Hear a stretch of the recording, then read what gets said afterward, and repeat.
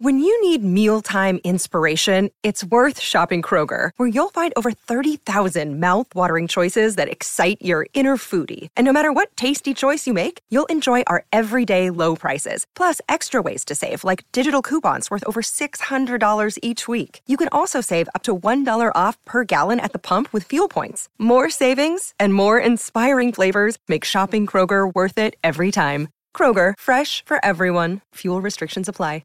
If you're struggling to lose weight, you've probably heard about weight loss medications like Wegovy or Zepbound, and you might be wondering if they're right for you. Meet PlushCare, a leading telehealth provider with doctors who are there for you day and night to partner with you in your weight loss journey. If you qualify, they can safely prescribe you medication from the comfort of your own home. To get started, visit plushcare.com/weightloss. That's plushcare.com/weightloss. plushcare.com/weightloss.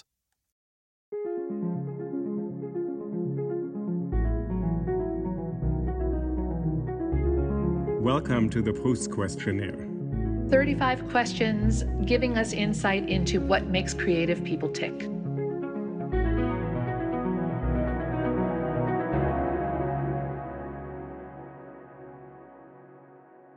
I'm really excited to have a guest today of a writer, Mahsa Mengiste, who is Ethiopian-American and who I've known for many years, and I actually think that I may have met her first in Italy. Okay. And I think she's in residence sometimes in Venice, and she's written several books about Ethiopia, where part of her family is from, and about the Italian presence in Ethiopia and that colonial history, which is not that well known to many Americans. I think not really at all, and yet it was such a huge, obviously, force in the life of the nation of Ethiopia, and was such a big component of Italian history in the early part of the 20th century, too. And that part, I think that it's part of Italian history, is also something that Italy has quite successfully repressed in a way. Sure. And so Mahsa is an American writer, and it's a really beautiful story how she actually decided, she'll tell us in this interview, one day to become a writer. Yeah. Not exactly an easy career choice to make, with no guarantee of success, no particular validation from the world. Although I guess she did say she got an MFA, right? She got an MFA at NYU, and she became. And then the nice thing is she has become a very, very well-recognized writer. The Shadow King is her most recent novel, which I'm reading now and is unbelievable, about the kind of Italian-Ethiopian. Yeah, kind of very harrowing, also moving and poignant story about women sort of who are going through this process of the Italian kind of occupation of Ethiopia, really, and then this liberation and what the aftermath of that is. And she's been recognized by The Guardian as one of the top 10 novels out of the African continent, although she writes in America. But and Beneath the Lion's Gaze was her first book, but The Shadow King has really kind of established her now as one of the voices of contemporary literature to reckon with, to engage with, and as you said, a truly moving book, I think. Yeah, no, it's wonderful. And she's also just such a charming person. You knew her before, I'd never met her. And just in terms of her delightful personality and warmth and sense of fun, this is one of my favorite interviews that we've done. Yeah, I'm really happy that we got her on the show today. We're so excited for The Shadow King to come out. Incredible. Yeah. Good for you to have completed and released this book. I'm relieved it's done. Thank you. I'm grateful. Yeah. So maybe an easy answer, or maybe not. The first question on the Proust Questionnaire is, what is your idea of perfect happiness? Oh, we start easy. Yeah, that's it. That's an easy one. Perfect happiness. I think it's being somewhere quiet and pretty with my husband, and I know that my family and my friends are nearby. But I have a good book, and I have some ideas with a pen and paper. Oh. That's great. That's a nice full portrait. Okay, good. Yeah. Okay, the next question is the flip of this. What is your greatest fear? Oh.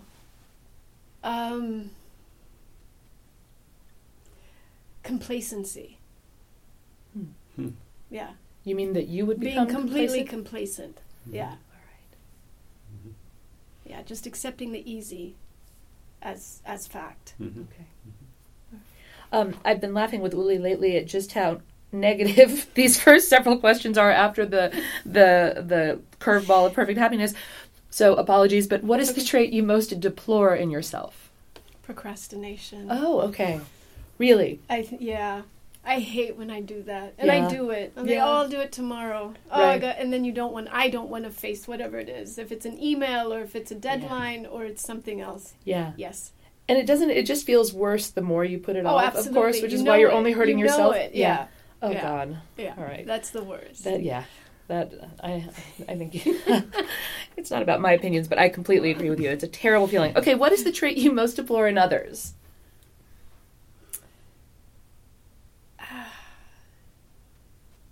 Narrow-mindedness, rigidity. Maybe that's it. Inflexibility of thinking. Yeah. Of imagination. Yeah. Yes. Which living person, more positively, do you most admire? Living. Greta Thunberg. Yes. Yes. I think right now she's at the top yeah. of my list with every response she's been given to everything. Mm-hmm. And at that young an age, Yes. too, to have It's such... incredible. Yeah. And I think we are seeing someone who is really shaping history. We'll look back on her. Mm-hmm. Yeah. Yeah. Mahadha, what is your greatest extravagance? My pens. What kind of pens do you have? Fountain pens. Okay, good ones? Yeah, but a lot of vintage. Oh, cool. So you collect? it's- sort of? Yeah, and so it's, I don't know if they're not necessarily always expensive as fountain pens go, but I'm really into, I'm looking at 1920s, 1930s, Okay. different kinds of flexibility and gold tip and all of that. So yeah, it's a Nice. private joy Nice. that I have. Yeah. Do you write by fountain pen? I do. Yeah. And also my paper I'm really picky about. Okay. So I am really selective with that. I write by hand now. I've started switching everything. How did you do that? It always feels like Shakespeare did it, Proust did it, like a lot of really good people did it. And you two do it. Well, but Shakespeare and Proust did not have the availability of a laptop. Right. They didn't had no- necessarily choose. They make it sound like it's an unusual thing for Shakespeare to write No, by but I always think it's so hard to think without tweet. Yeah, I couldn't. Thank the Lord, but or maybe not. Maybe that would have been great. But no, I mean, I always feel like I can't think without the cut and paste and the word processing. How did you make this switch? It came at a point when I was writing this novel that just came out, and I had finished it, and it was a horrible draft. It was just a really bad book, and I decided that I was going to do everything again, and I would switch the way I approached writing, the way I approached the story, the way I approached just time. And I switched and I started writing. I got a fountain pen, got a notebook. The first pens just leaked all over me, and then I figured out what I was doing and what kind of pen I needed. And I forced myself to slow down my thinking, slow down the writing, and it helped pace me in ways that I was giving my brain time to make these leaps as my hand was working across the page. And now I do it. It's just the first thing I do before I transcribe back onto the computer. But I mean, I was doing this in college before we were actually getting really comfortable with computers. Sure. I did everything by hand, I realized. So in many ways, I'm just moving back to how I used to do things. Yeah. That's fascinating. The pacing part, I think, is kind of, you can hear it in your sentences. I think when you write by hand, you can hear the breathing. Yeah. Because you can't really, by hand, write faster or slower than your body is. So something about the rhythm of the sentences, I think. On a computer, you can move the cursor back and insert more stuff. Right. So it's a Absolutely. skeleton you can cut apart. Yeah. And you tend to do less revision while you're writing. You cross out a sentence and move on. Yes. So you don't just keep on pushing things down and rewriting the same thing. Exactly. That is not my procrastination. I just keep on rewriting the same paragraph exactly. otherwise. And then what I realized too is that I would write something and say, wait a minute, I crossed this thing out 2 pages ago, but I haven't deleted it like I would on a computer, so it's there, and I can look at it and say, this is where it actually should be. So it keeps things alive. The page does. Yeah. And nothing has ever really gone. And it's fascinating for me to look back. And this has happened to me again and again. I will look back on something I've written, and I'm several chapters ahead at this point, and I'll look back and say, oh, wow, this is actually a plot point that I can develop at this point, but I never would have gotten it on a computer because I would have deleted it. Yeah. Yeah, or it's just kind of lost in some previous screen. Or Absolutely. So the fact that you can see it all, too, is that part of it? Yeah. And it's material. It is. Yeah. It's actually you created it. Yes. The computer, I don't even quite know because it's sort of computer is ephemeral thing. It has no relation. It's sterile.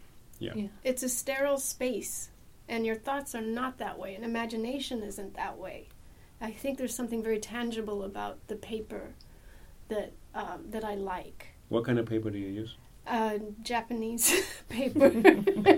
Extravagant. Okay, we told the extravagant. They make the best one. Germans are closed. Oh, okay, yeah. But sorry, don't know. Good to know. But yes, I write on legal pads. You do. Yes. Yeah, they have some that yellow. I get the yellow American legal pads. Okay, I like that format. Try this. Because I really want to be a lawyer. It's really good. It's about something else. Aspirational paper choice. Yeah. No, exactly. Yeah, but in that sense, I think it sounds like absolutely it's the case that pens and paper are not an extravagance as much as kind of a professional. They become a professional necessity. Yeah, it feels a bit like a luxury, but when you can get a pen for what? When nothing. Free. Nothing. Yeah. But then I always say, I'm actually not throwing away plastic pens either as they run out. I'm refilling the ink in my pen. Yeah, upcycle. I'm keeping it. Yeah. Yeah. What color ink do you like to use? My favorite is one that I think is about to be discontinued, so I'm stocking up now, but it's called Blue Velvet. I really like blue. Blue, yeah. And then when I feel like I'm working on some large essay and I need to color code, major ideas, I have different colors, and you get into, people can really get into them if you start following on Instagram. Oh, I know. There's a shimmer fountain pen inks, and it just runs the gamut. So when you were in school, did you use a fountain pen? No. See, I had to. Yeah, same in I went to Switzerland. school in Europe, and I had to. We Really? were not allowed to use ballpoint pen. Was completely not accepted. Gosh. Pencil or fountain pen. Yeah. And part of it was to learn how to use a fountain pen. And actually, there's some institutions in Europe use fountain pens for signatures, and it's required because you have to uncap the pen and think about it before you That's sign. exactly. So it's a moment of reflection. That's So fascinating. you also wrote with fountain pens in Yeah, Switzerland. and where we had, I went to school in Switzerland as a kid, and we had to color code things so I went to a French school, but I didn't speak any French, or very little, and they had us write the different verb tenses in different colors at the end. And so it made it kind of fun. I was 11, so it made it kind of fun to have these different colors of ink to play with. But I had never heard that about, I knew that in France, I would never send somebody a letter written in anything other than a fountain pen. How interesting. But I didn't know that about the sort of the moment of reflection and why that's Yeah, so the back to German... pacing again. That's what it is. Right, it's a moment of... Yeah. There's time involved. Right. Yeah. All right. Well, that's why we love this questionnaire. I feel like we got a whole lesson on potentially, to me, very helpful writing approaches. What do you consider... Oh, no, I'm sorry. What is your current state of mind? I'm on book tour. So when I'm not exhausted, I am inspired by the conversations that I'm having with people.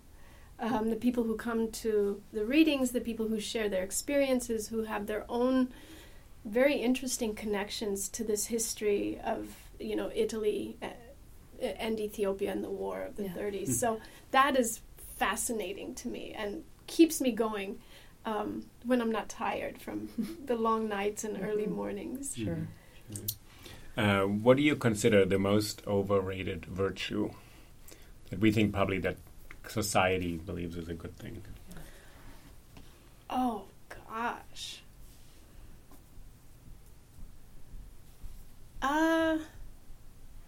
Maybe I would say now, what's the most overrated virtue? Bluntness. Oh, I feel like we've worked our way into a corner with that. And we haven't found the right balance between empathy, sympathy, and honesty. Yeah. So bluntness, like in political discourse, or yeah, and we see it. You know, we've seen the damage it's done, and then that rhetoric leads to actions that are, coded in violence. Yeah. Yeah. On what occasion, if any, do you lie? Oh. I was thinking the other day about this. I was thinking about if a woman has lipstick on her teeth, would I say, and how many times have I not said something? And that's also a lie of omission, because everybody is staring, and and I won't say, and I don't say it, and I just told myself, and it's not from any particular occurrence, but I just said, from now on, I'm going to say something. Yeah. But I don't know why we don't. And that feels like a lie. When you're sitting there talking to somebody and they have something in their teeth or something on, and nobody says anything. Yeah. I think I don't know if it's an American trait or I have no idea, but I feel like that's a lie. And I'm going to stop doing that. Okay. Maybe we should all stop, because I think it's symptomatic of a kind of politeness that's sometimes just not that good.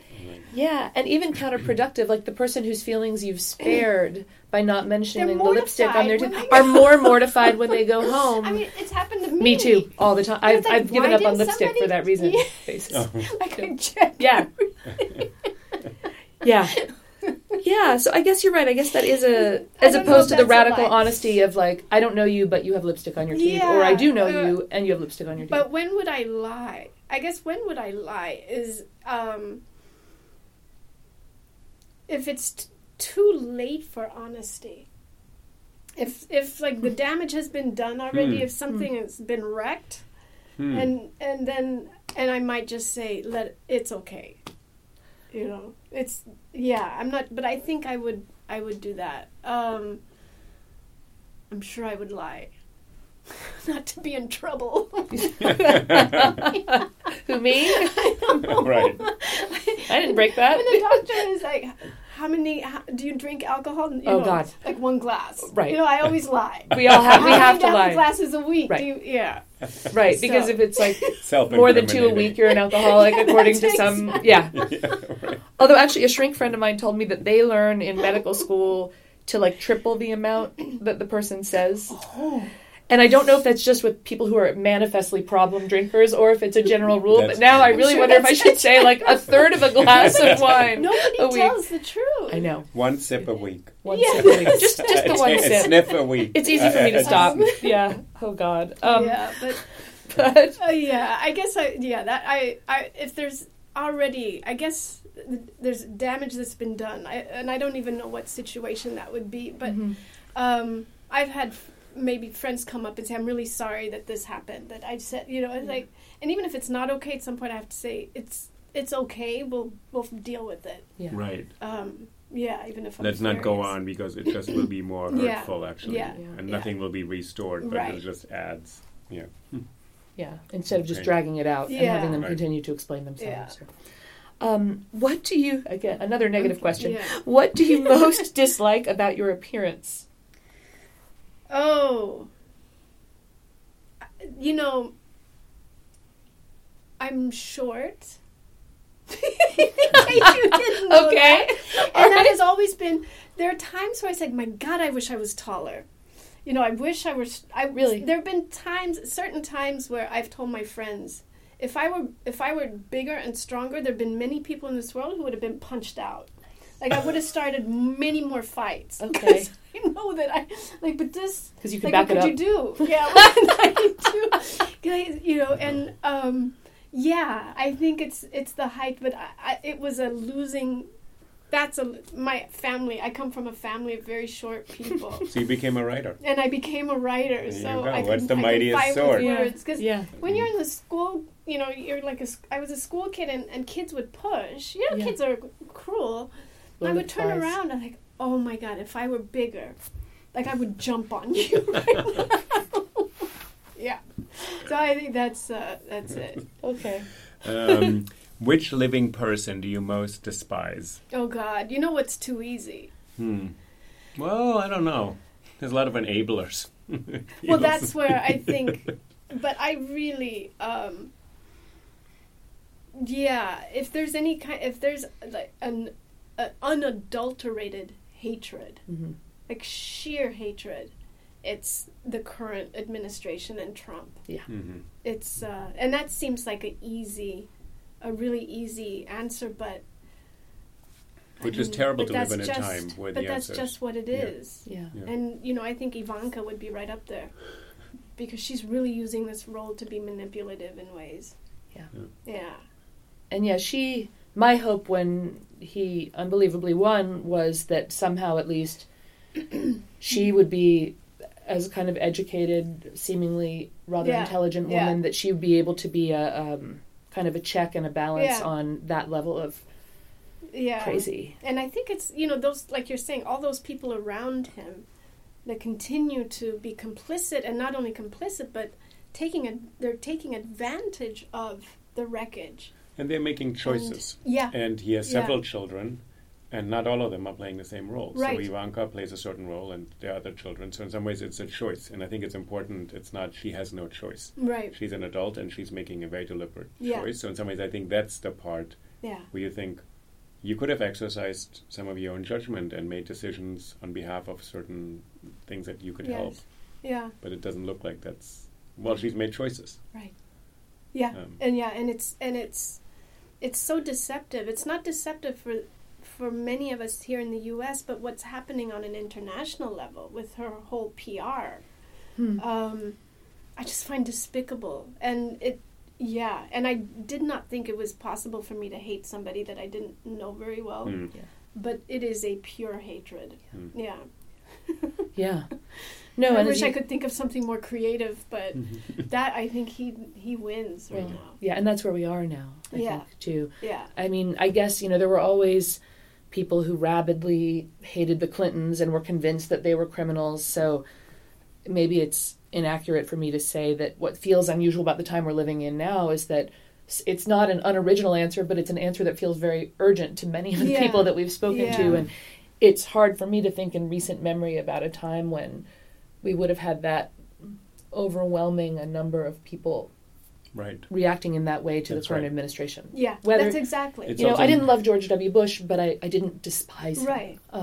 It's also not a political feeling, and in some ways what you're saying, people could have not hated the Clintons. In some ways this is a different one because it has a global dimension to it. Yes, absolutely. So the consequences of everything that he says is unbelievable. Yeah.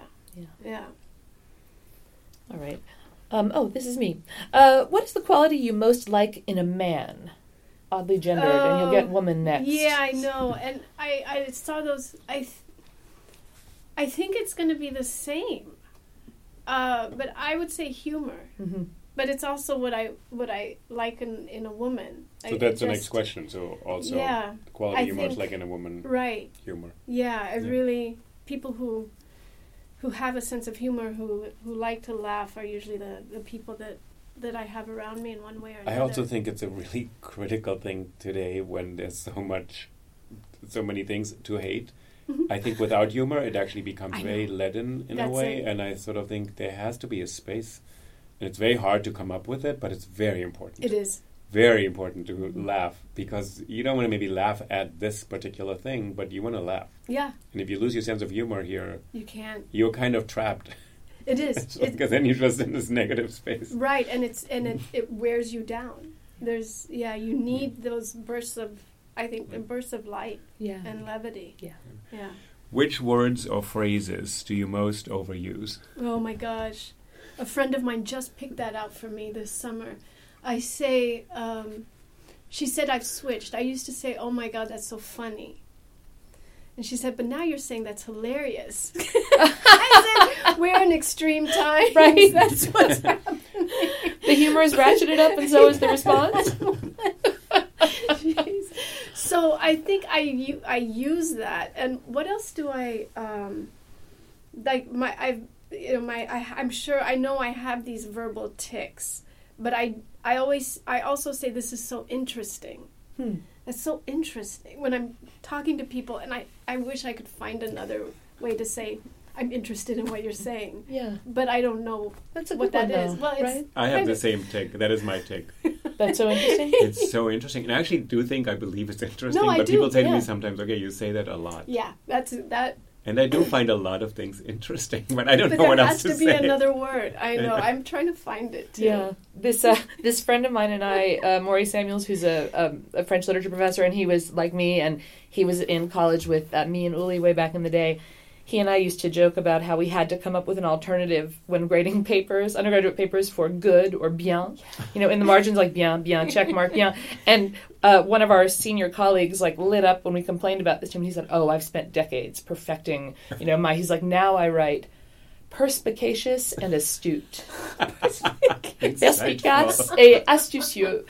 So funny. I now, when I really want to actually elevate my own game and imply Actually, I that. remember this from school that I looked up. I was really interested in this word interesting. Oh, And it's from the Latin interesse, which means to be in the middle of things. I like And that. I remember as a child being really interested, to not ever use this word, in this word, and to be in the middle of things. So for me, interesting really means you're in it. You're immersing yourself in something. So I Yeah. always had this, the word was very engaging, drawing you in, and it wasn't just looking from a distance.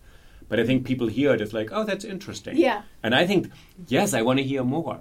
But I think they hear sometimes like, I've judged it as interesting and I can move on. Like it's Right. filler somehow. No, for me, or- it's, I actually want to tell me That's more. exactly. Tell me that- more is good. Tell me Tell more. me more. Tell me more. Tell me more. That sounds Unless like- you don't, unless you're not that interested. Well, no. That's from Grease, the soundtrack. Tell me more. Tell me more, Yeah. right? Perspicacious and astute. I knew. I like I that. knew your I'm interview gonna would be remember that. perspicacious and astute. Yeah, we love to throw Tell that me one out more. there now. Tell me more. Tell me more. I never want to write on a student paper. But what or who is the greatest love of your life? Oh my goodness. Well, I would say my husband. And you said what?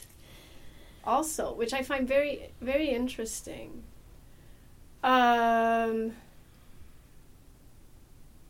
I'm trying. Oh, yeah. Okay. Well, my husband. Yeah. But my camera. Oh, My own camera. really? That I carry. I will Yeah. take it with me. But I remember many, many years ago when another camera I had with my lenses and some film I had taken got stolen, Oh. and how it really felt like Mhm. a human being had been taken. And it took me another 6 years to pick up a camera again, because it was such a devastation. I didn't want anything like that anymore. And now I'm back at it. Yeah. So maybe, that would be it. Nice. When and where were you happiest? Ooh. I would say my childhood in Ethiopia. I was probably the happiest, even though it was also the early days of this revolution that started in the 70s. It was also a moment when all my family was together. And we've never been together like that. Everybody went into exile, or the revolution wrecked the family. But we were all together at some point. There were weddings, birthday parties. I just remember all of those good moments before this big change and upheaval. That's lovely. Which talent, presumably that you don't have, would you most like to have? Drawing, painting. I really wish I could do that. Yeah. I really wish I could. I'm in awe of that skill, that gift. Would that? Do you feel like that would enrich your current creative process, your literary process I think somehow? so. Yeah. And I haven't. I don't think I don't have it. I don't have depth. I don't have that I can't see depth on paper. But I think it would. Again, it's the working with the hand. It's a process that still feels as organic as it was as it has been for centuries. Yeah. So I'm in awe of that. And in fact, while I was writing this book that just got published, I was reading Leonardo's notebooks, Da Vinci's notebooks, Wow. and just looking at all of the ways that he was speaking about drawing and how you create depth, how you render a battle on canvas. I was looking at that as ways, how can I translate that into words? What is he doing? And he has this phrase that it's about drawing, but it's also something that my character says and to his son, who is going to war to fight against Ethiopia. I'm sorry, he's Italian. But Leonardo says the boundaries of bodies are the least of all things. Wow. And there's tons of things like that, and it's a way of seeing, but not just the canvas, but life. Yeah. And I've been reading that, and periodically I still go through, but some of his phrases are in my book, and that's one of them that appears a couple of Oh, times. that's great. That's Yeah. I really have great. to think about that phrase. Yeah. The boundaries of bodies, Or the least of all things. Least of all things. Well, yeah, because if you're Leonardo, you can modify them with the stroke of a... And I think what he's meaning, don't draw the line. Yeah, you don't have to. Let the figure blend. Into the space, yeah. Yeah. And that informed the way you approached character Mm-hmm. in this novel? Yeah. That's fascinating. Perspicacious and astute. Okay, Uli, you're up. If you could change one thing about yourself, what would it be?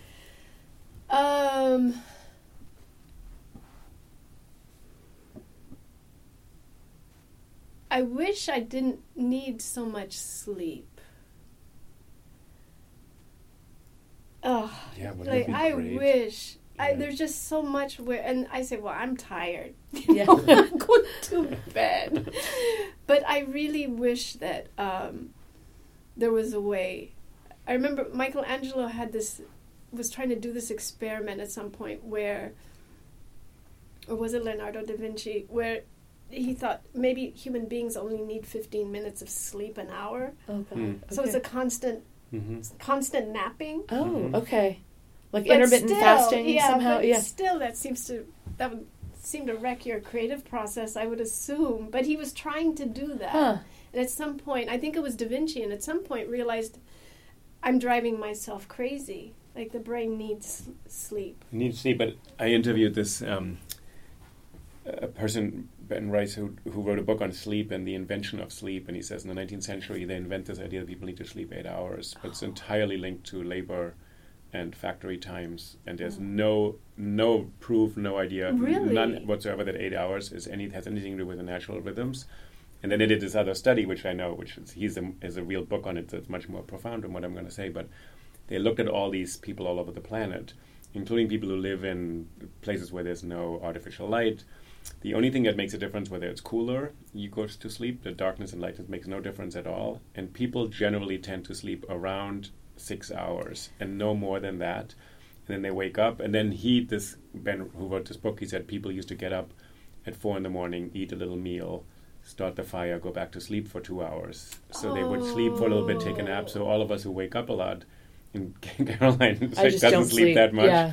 So It's horrible. And we had a conversation last week with someone, Isaac Mizrahi, who's an insomniac.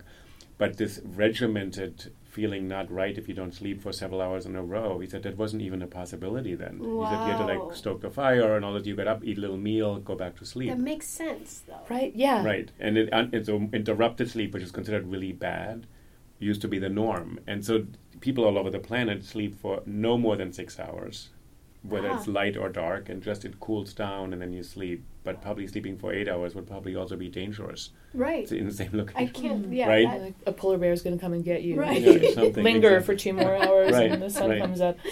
But what about all the medical? I mean, I feel like my doctor and my shrink are constantly hectoring me about the importance of sleep and Yeah. the importance of 8 hours. See, That's all these I studies wanna show that read 8 hours that. is not the number that actually has any bearing on. And then they say some people don't need that, kind of opening up the visa. Who are those people? Right. I I also don't like sleep that much, and some people love sleep. If I could take something and not sleep at all, I think I'd be okay. Yeah. I don't love it. I don't look forward. Oh my! Some people love sleeping, which is great, good for them. Yeah. I'd rather be doing things. Me too. Yeah, But you feel like you need a certain amount of sleep. I mean, I get. Yeah, but it's interesting. I think about 5 or 6. Yeah. If I have that, but I tend to wake up also, in the middle of the night periodically. I have that, sleep is.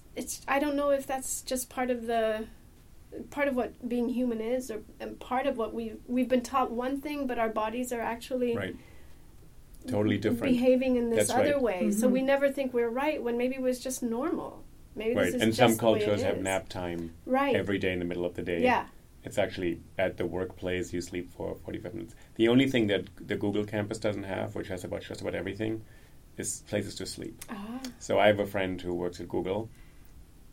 I won't name in what part of Google, what part of when or on Earth, and his favorite time is 3 p.m, where he goes into the parking lot, goes into his car, and sleeps for 40 minutes. And he said, you can do anything else. You can play ping pong, Get you a can massage, learn this, you can eat But anything you you want, can't. you can do this, you can go swimming, you can probably do horseback riding, but you cannot sleep. So he sleeps in his car in the parking lot. And I said, are you the only one? He said, let's not talk about that. They're proud. So I just revealed that he doesn't work in New York City. Okay. Oh. Oh yeah, that's Right. Yeah. Not the Not many subway. people driving in There New are York. many other driving. places where people Okay. work. What do you consider your greatest achievement?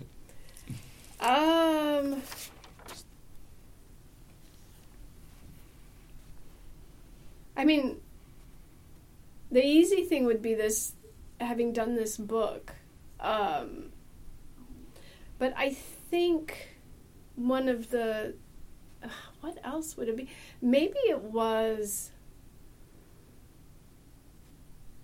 God, I don't want to say this book. It's too, I think it was the decision to come to New York. I was living in Los Angeles, but to move to New York, I quit my job. I left everything there, and I made this leap to go attend the creative writing program here at NYU, and decided I'm going to try to write a book, even though I had never written anything really, had never been published, had not written a short story except for the application. So when I think back, I think that was a big leap, and I'm proud of it. Because there was everything that was saying you shouldn't be doing this. Yeah. And then there was no guarantee I would ever publish or that I could finish a book or I could write. I had no sense of how to do it. So, yeah, I'm glad about that. Wow. That's a great story. Yeah. And maybe hopefully inspiring for people who listen to this. So how did you not listen to those voices of people saying, well... It took a long time, and I just said, this is just something I'm going to do, if for nothing else but myself. And hopefully I can find a job after I graduate if this doesn't work out. Yeah. If you were to die and come back as another person or as a thing, what or who would that be?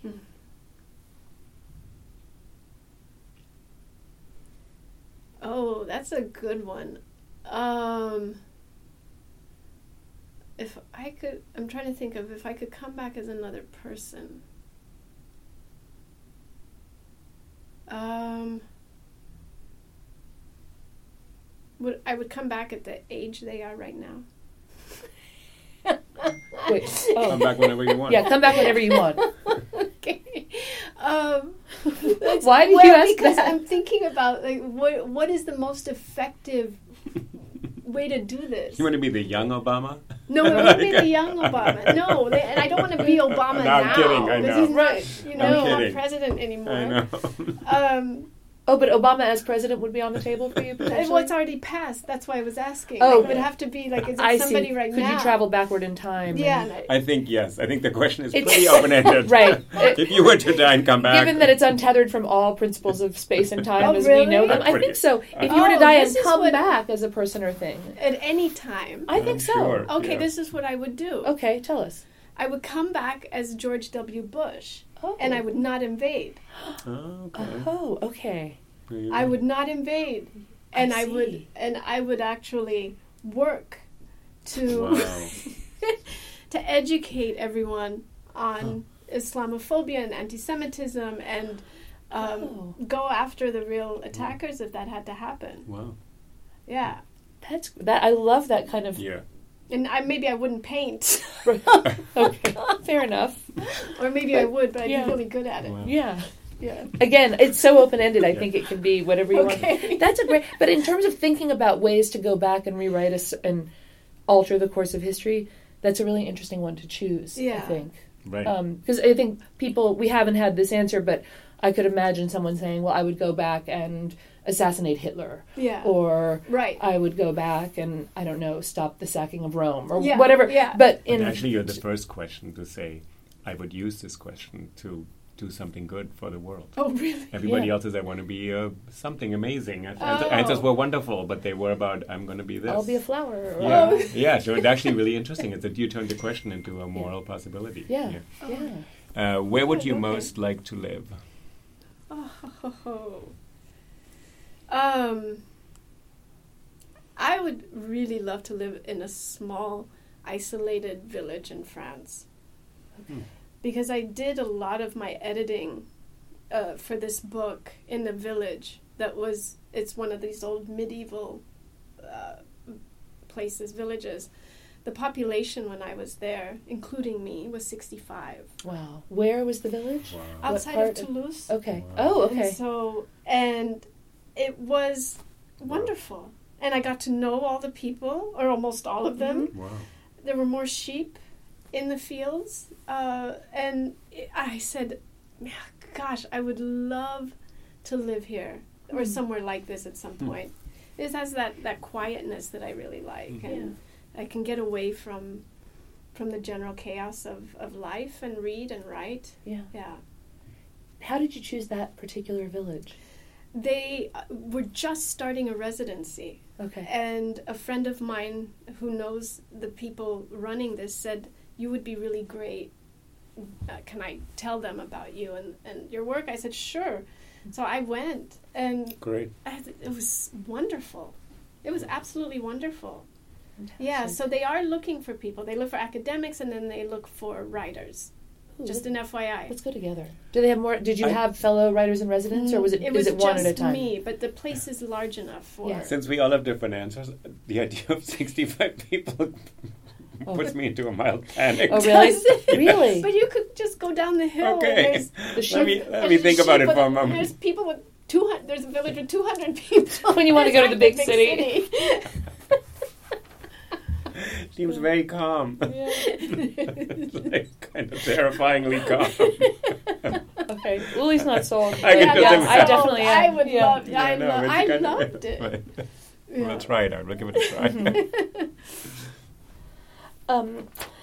What is your most treasured possession? Oh. Oh, yeah. This bracelet, which I wear all the time, my grandmother gave it to me just before she died. Actually, she gave it to me when I was 12 and made me promise not to take it off. Then my mom took it and took a bracelet that my grandmother had given her when she was a girl and wove the two together and gave it to me. So I have not taken this off since I was 12. Wow. And your mom, that's Had it really done. beautiful work. Your Yeah. mom wove that together herself? Yeah, she had somebody do it, Okay. obviously, but it's so. This is something with my mom and my grandmother. So it is really the most. Beautiful. It's here. It's yeah. beautiful. Thank you. Cool. What do you regard as the lowest depth of misery?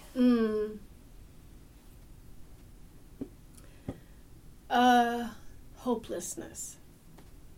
I think to have that feeling or to experience it as as an individual or as a nation, as a world, feels to me like the depth. That means there's nowhere else to go. Yeah. What would be your favorite occupation? And we assume that means if you weren't doing what you're doing right now. Photographer. Yeah. Nice. What is your most marked characteristic And we think that's what people perceive about you first, or notice about you when they meet you first, right?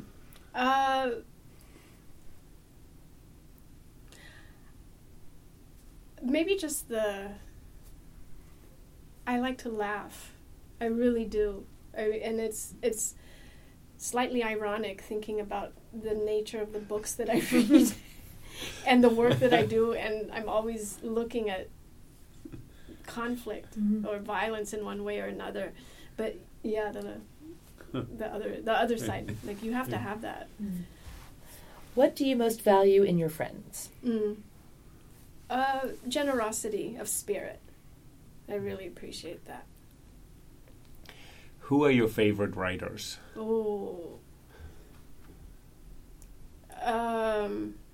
I can go back to the Greeks, the tragedies.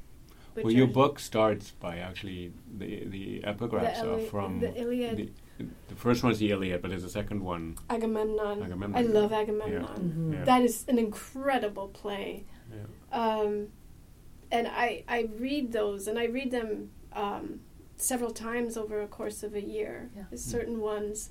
Agamemnon is one, Medea is another, Antigone is another. Yeah. And all of the ways that other writers have rewritten these texts, like Christa Wolf with Clytemnestra. I love that book. Cassandra. Oh my God, Cassandra. Yeah. Medea. That's one of her big books. It's amazing. That's such a and you're right. Incredible the way she's revisioned those. And these kind of foundational stories that wind up, and you see how Hamlet relates to Oedipus. You see how they've recurred over and over again. Right.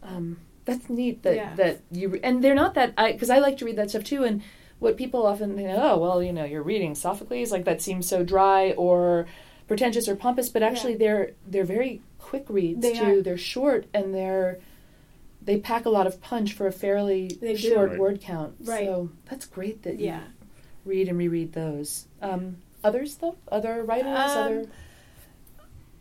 Toni Morrison's Song of Solomon is to me one of the greatest great books ever written. I know. Yeah. When he's on the roof in the beginning. Oh. Cracks. My Actually, gosh. That whole character. It's amazing. It's incredible. Yeah, that whole book. And I see her also as part of this conversation that includes E.L. Doctorow, and particularly Doctorow's Book of Daniel, which I find is one of the best books also written. I haven't read that one. Incredible. Really? Yeah, and he's taken the McCarthy era, the execution of the Rosenbergs, who were accused of spying for the Soviets, and written this book that's centered around them. It's incredible. And so I had my NYU graduate class read it last spring, and they were astounded at the correlations to this political climate. And that book is fabulous. It's also written in a way that is exciting. It's structurally, he took risks, and he's not writing in a very linear fashion. And that book is stupendous. Oh, that's great. Yeah, I would highly recommend that. Was he a teacher of yours here? He was not. I met with him. You met with him when you were studying here? Yeah. Because he taught at the Creative Writing Yes. Program at NYU. Yes. He's Ragtime. Incredible. I mean, I love Ragtime. I teach that sometimes. It is an incredible book. Book of Daniel, though. Oh my gosh. I would recommend that to everyone. That's great. But be ready. Okay. All right.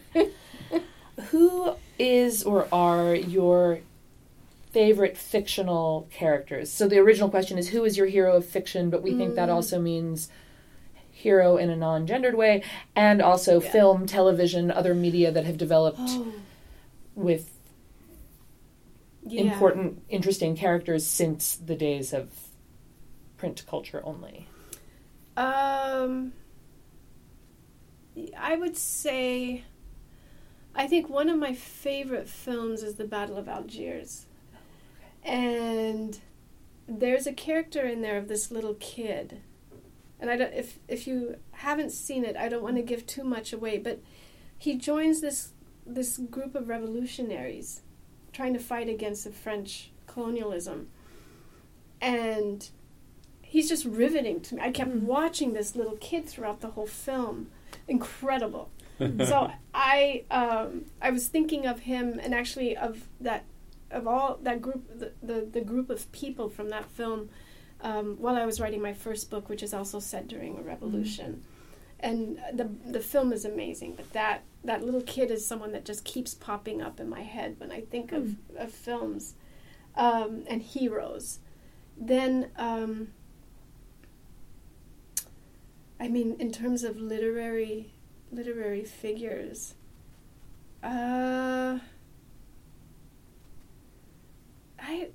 maybe that there's so many. I don't even know where to go. If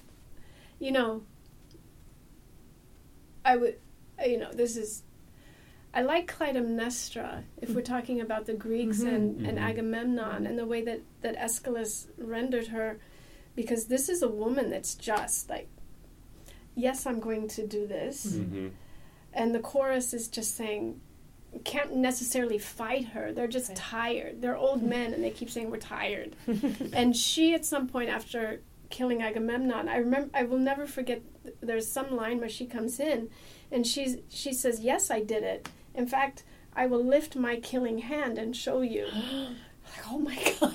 Clytemnestra. That's so much better than Lady Macbeth. Yeah. Can I get the blood off my hand? Oh no. And she said, this is my killing hand.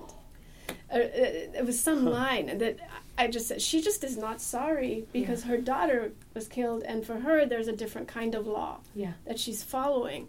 I found that fascinating. So in terms of maybe these a heroine or a hero that is outrageous in the sense that breaking laws in order to maintain other laws, I find her a really interesting and complicated character.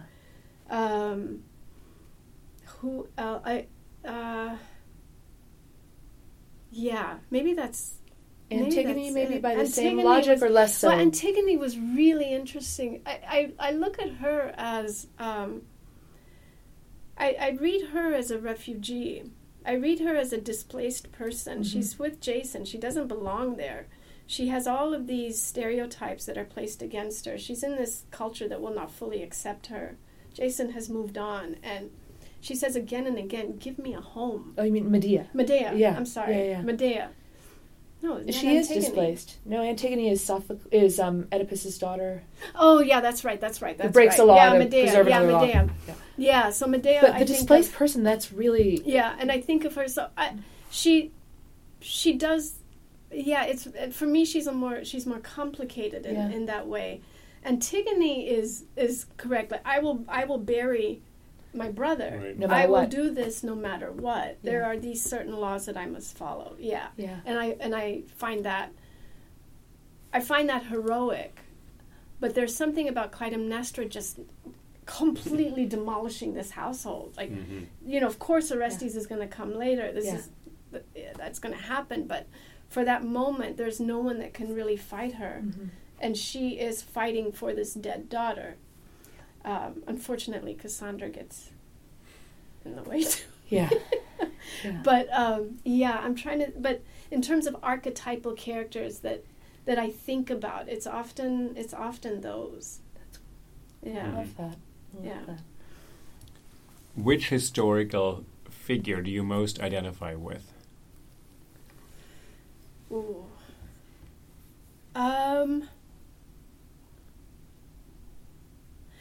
When I, now, when I think about, I've started looking, it's not a particular character or a particular figure, but I've been looking at women over the course of different revolutions and civil conflicts and World War II, and I've been thinking about those anti-fascists, the women in the Spanish Civil War, the women that were in Ethiopia, the women that were in Italy that were fighting against, with the partisans, and people in these resistance groups that were all across Europe, but all across Africa too, in the liberation movements. And the women, though, I think, have been completely inspiring to me. I've been trying to read up and find photographs and learn a little bit more of the history of specific individuals.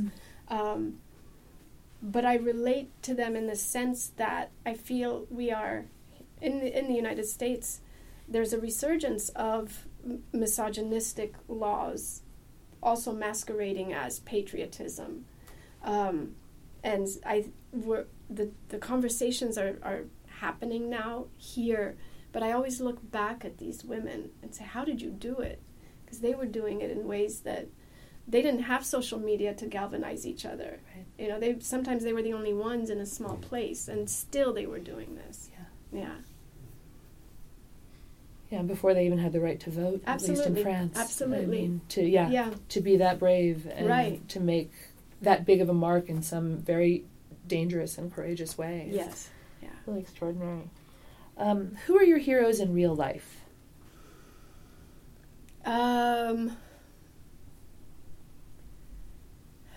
I guess, you know, my mother would seem like an obvious choice, but she's lived through so many different moments in Ethiopian history. She has moved from this society where there were arranged marriages and there were certain ways for women and girls to behave and certain things that they should do and should not do. And, you know, she had a high school education and then wasn't really allowed to go much further. She had to marry, and she married my father. But even with that, she was determined to carve her own a world for herself and create a business and run her work. And that is something that most women in her generation did not do. Mm. So that, you know, I always look to her as an example. But I think when I think about heroes, I also think about the people within the African Americans in this country, the civil rights movement, the sheer determination over the centuries of this country to just not rest until more change happened. And I think, you know, when I think about the ways that the racism in this country continues to decimate communities and families, and still women, the mothers of those young boys and girls who are killed, are just standing up and speaking to power. That's amazing. So yeah, they are my heroes, because it's hard. People are scared, but they're doing it. Right. Yeah. Actually, Maya Angelou writes this in the preface to a book that the only true manifestation of grace in the world has been the African American presence in America. That grace, because she said you could also expect these people to become enraged, consumed with anger, bitter in other ways, but she said this is grace, to actually keep your eye on freedom and dignity. And it's really, she said it, and she said this is this is why we know this can happen on Earth. Mm-hmm. That's beautiful. It's James Weldon Johnson's book. She introduces it, but she said I was very moved by that. She said this is a manifestation of grace that for hundreds of years we witnessed in this country. Yes, it's kind of nice what you're describing, the strength it is in the face of this hatred and decades, centuries of people just saying it will not happen. It's amazing. What are your favorite names? Oh. Oh my goodness. What are my favorite names? I have I was thinking about I don't think I have. I used this name in my first book, Salam, which means peace in Amharic.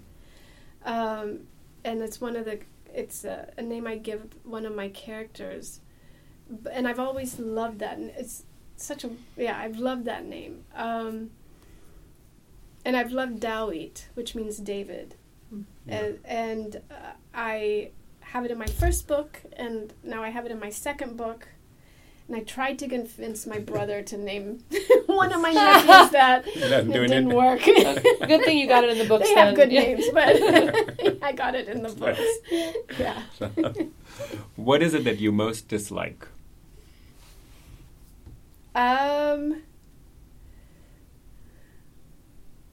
like a thing?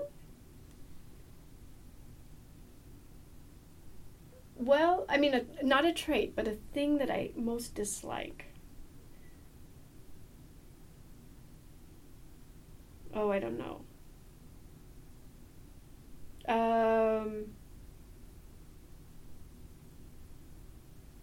trying to think of what drives me crazy when it happens. Because, I don't want to say snake. Because that's a thing, but that's like a fear. It's a fear, right? That's not a thing I dislike. I think I dislike, I hate when I see people bullying other people in public. I don't like unfairness. I know sometimes injustice is hard to change, but unfairness is something that I really, when someone takes someone's seat in a subway, there have been a couple of times where I pulled that person up. Oh. And not even with your ideal height, you've been able to accomplish they that. were about my height or not so big. You did that calculation? I did. That's I see an old lady coming in to sit, and this young kid says, I'm like, oh, no, you don't. I get my professor voice. Yeah. You're quite a Mestra voice. I've done that a few times. Get that killing hand in there. So, maybe that's a thing it's a little esoteric, but outside of tripe, which is a food thing, which is the worst thing. But when we were in Florence, I don't know if that's the food, and you would see people lined up eating it. I know. Yeah. No, you never want to say any kind of food is disgusting. Yeah. But I'll There's a lot of that in James Joyce. Really? Oh my God! Really? A lot of very detailed, luscious Because descriptions of the text. It's the most I disgusting. know. So, Sorry, Joyce tripe lovers. Joyce is really big on that. It gives you the whole sensation while you're reading it. Yeah. No. Innards. Innards. Yeah. I'm not even, okay. Even that word. Innards. Sorry. Okay. What is your greatest regret? If you have one. Oh.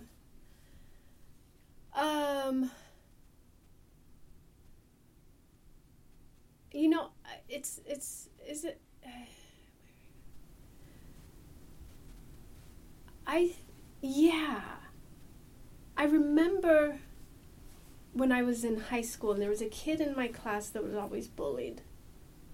And I never said anything. And we got in touch on Facebook when I was on Facebook at some point. And we talked, and I said, how are you? And this, but I never said, I'm really sorry for this. And now I'm not on Facebook anymore. So it's been years. But I think that would be it, because it was, those kinds of things stick with you. Right. And I never, I didn't say that. Maybe I should. Not too late. Yeah, exactly. Yeah, it may mean something to that person. Exactly. May. Exactly. Yeah. Exactly. How would you like to die? Oh, God. You mean in my sleep or through a slow, painful death? Yeah. We haven't had many people opt for the slow, painful. Yeah, Really? There's a first for everything, though, so There's a first. Tell us more. Well, if it was in my sleep, the thing about people who say they want to die in their sleep don't realize that gives you no time to say goodbye. You're just gone. So I would like some time. I'd like a pre-warning. Like, hello, Maza, you've got a week, but it'll be a wonderful week. And then you'll fall asleep, and that's it. And that I could do. Yeah. What is your motto? Oh, I do have it. I say, what's the alternative? Oh. Whenever I need to make a decision, I want to do something, say, what's the alternative? And usually I'm already living the alternative. And so I want that difference. And I'll go for You'll it. do it. Wow. Yeah. I love That's that. my motto. That's a great one, yeah. Because, you hear it, sometimes one hears it used rhetorically, like, well, it's raining outside, but what's the alternative? Right. Like, we don't have a planet anymore. But the idea that you're actually taking that question seriously Mm-hmm. I like and that. considering the alternative. Yeah. Yeah, I really- always say it to myself. And when you're working to, like when you're writing, Yes. Yeah. you're envisioning the different alternative paths that Exactly. your writing could take. So Carolyn and I added one question to this Proust questionnaire, which he answered first when he was 15. And this is, who would you like to hear answering these questions? Oh. Is there anybody you Yeah. could think, it would be better if they're alive, it's easier? Because you'll maybe give us an idea for someone. Yeah, and just sort of Yeah. like what would be your fantasy guest, someone you would really love to hear answer this set of questions? There are two people. One is a really good friend of mine, Mona El-Tahawi. Mm-hmm. I think she would be great. Yeah. She would be All right. fantastic. That I would love to hear her, and then she and I can have a conversation afterwards. Compare answers. Yeah. Yeah. Like, what did you say about that? And then, who else would I really like? Saadia Hartman, Yes. whose work I'm just starting to read now that I'm done with many things. Her work is mind blowing, Yeah. Wonderful. Yeah. Yeah. like boundary breaking. Yeah. Yeah, and I think she would be fantastic. That's a Yeah. great idea. Wonderful. And she teaches Yeah. at Columbia. Yeah. Yeah, Oh, she does. okay. Yeah, she Yeah, does. Yeah, she exactly. teaches at the city. Let's ask both of them. It's a great And then idea. we'll all go Thank out and you. have 3 sips of wine. Yes. Yeah, just 3 sips. Maza, thank you so much. Thank you. Thank you. Thank It was you. really That was fun. So great. That was great. It was really really fun. fun. It was Thank really you. great. That was great.